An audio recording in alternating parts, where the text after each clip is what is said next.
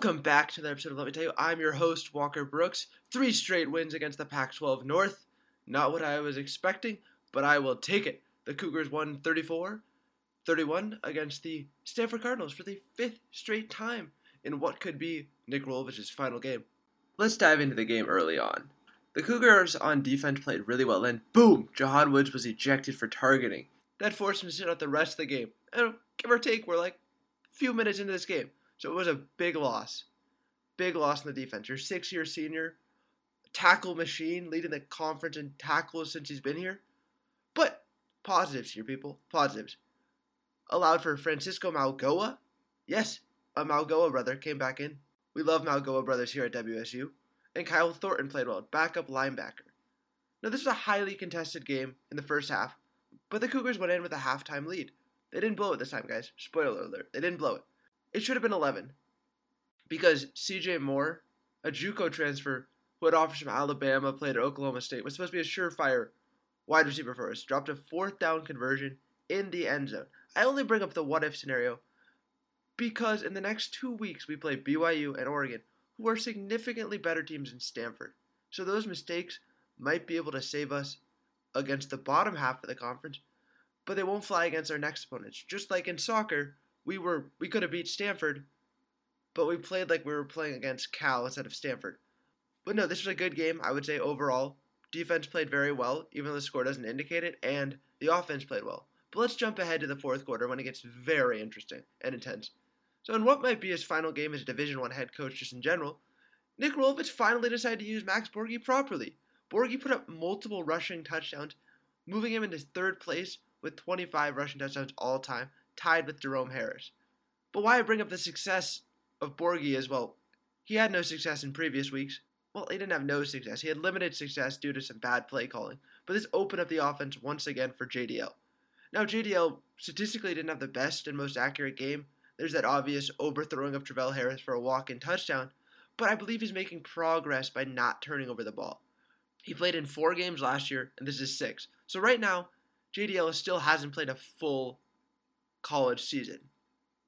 I really like that JDL is progressing, and I like that he's progressing to wide receivers who are young and will be in the program with him. But we got to talk about one of the elephants in the room. Obviously, the pass interference call on the Cougars during Stanford's drive where they scored 8 points, so a big drive, was on Derek Langford.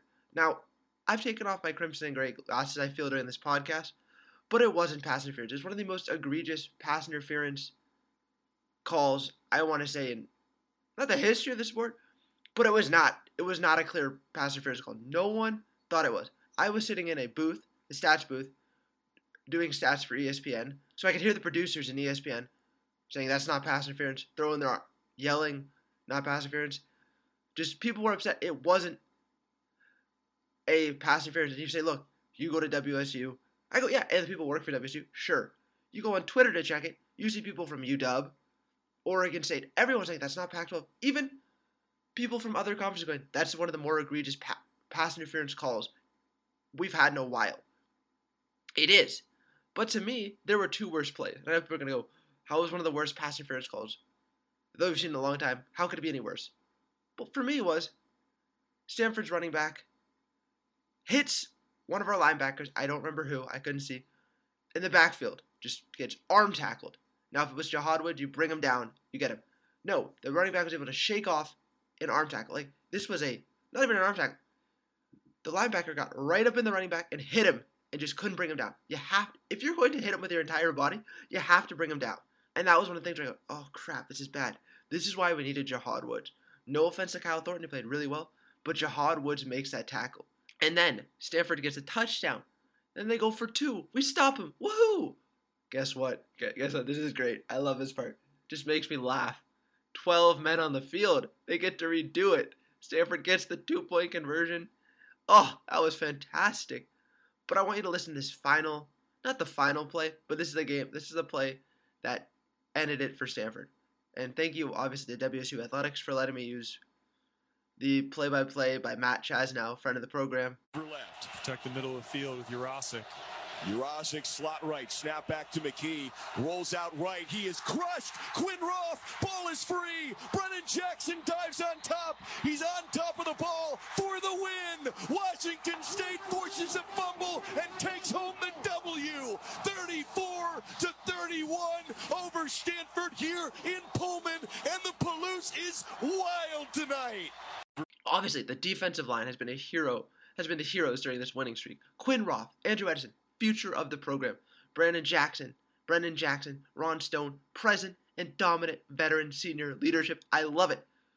And I think the biggest difference is our defense is playing better because playing defense for Rolovich is more fun than Mike Leach because he actually values defense, and Mike Leach didn't value defense. It was purely offense. Now, our wide receivers once again are deep. Stribling is currently leading the conference in freshman receptions. Boom! Awesome. Lincoln Victor played big for us last night with the touchdown. I don't care what you think, whether Rolovich should be fired or shouldn't be fired. Come Monday, we'll find out. Now, I'm not a lawyer. There are two paths, as I understand them. He either gets the religious exemption or he doesn't. Now, if he gets the religious exemption, it is up to Pat Chun after the blind review. It is up to Pat Chun to then decide whether he can do his job. Now, this is where it gets a little murky, I think. Legal, I'm not a lawyer, obviously, but theoretically, Nick Rolovich could argue that he's been doing his job successfully wearing a mask and coaching successfully for the past 6 weeks. So there's 7 weeks. Like he's been able to do it successfully. So there's that. WSU can always just still fire him for being a bad coach. But that's going to cost us a lot of money. And considering we're still in the red, not ideal. Then if he doesn't get the religious exemption, which he is claiming that he is asking for, he's just not our coach. He is fired by the state.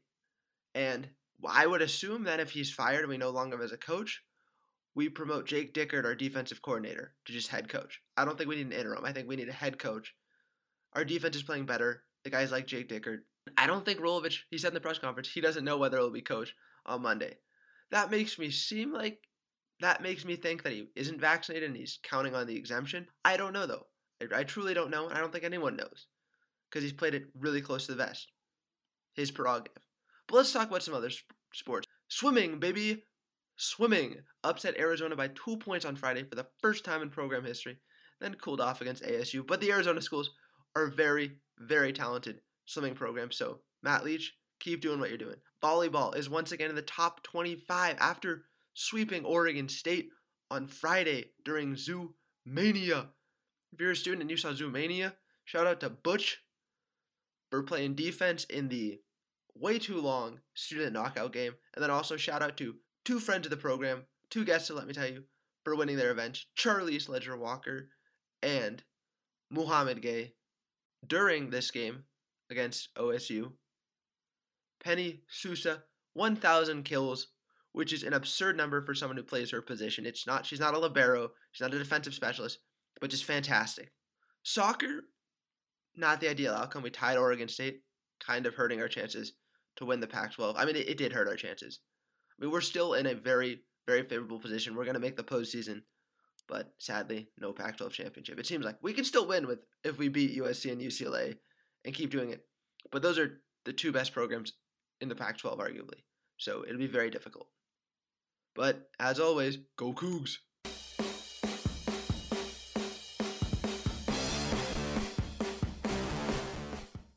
Listen, I love Walker, but he looked like he was 18 or 19. He looked like a young guy. Ben, you should have done this guy right. What, I get him a stripper? What do you want me to do you should here? buy him a drink. I get him a prostitute?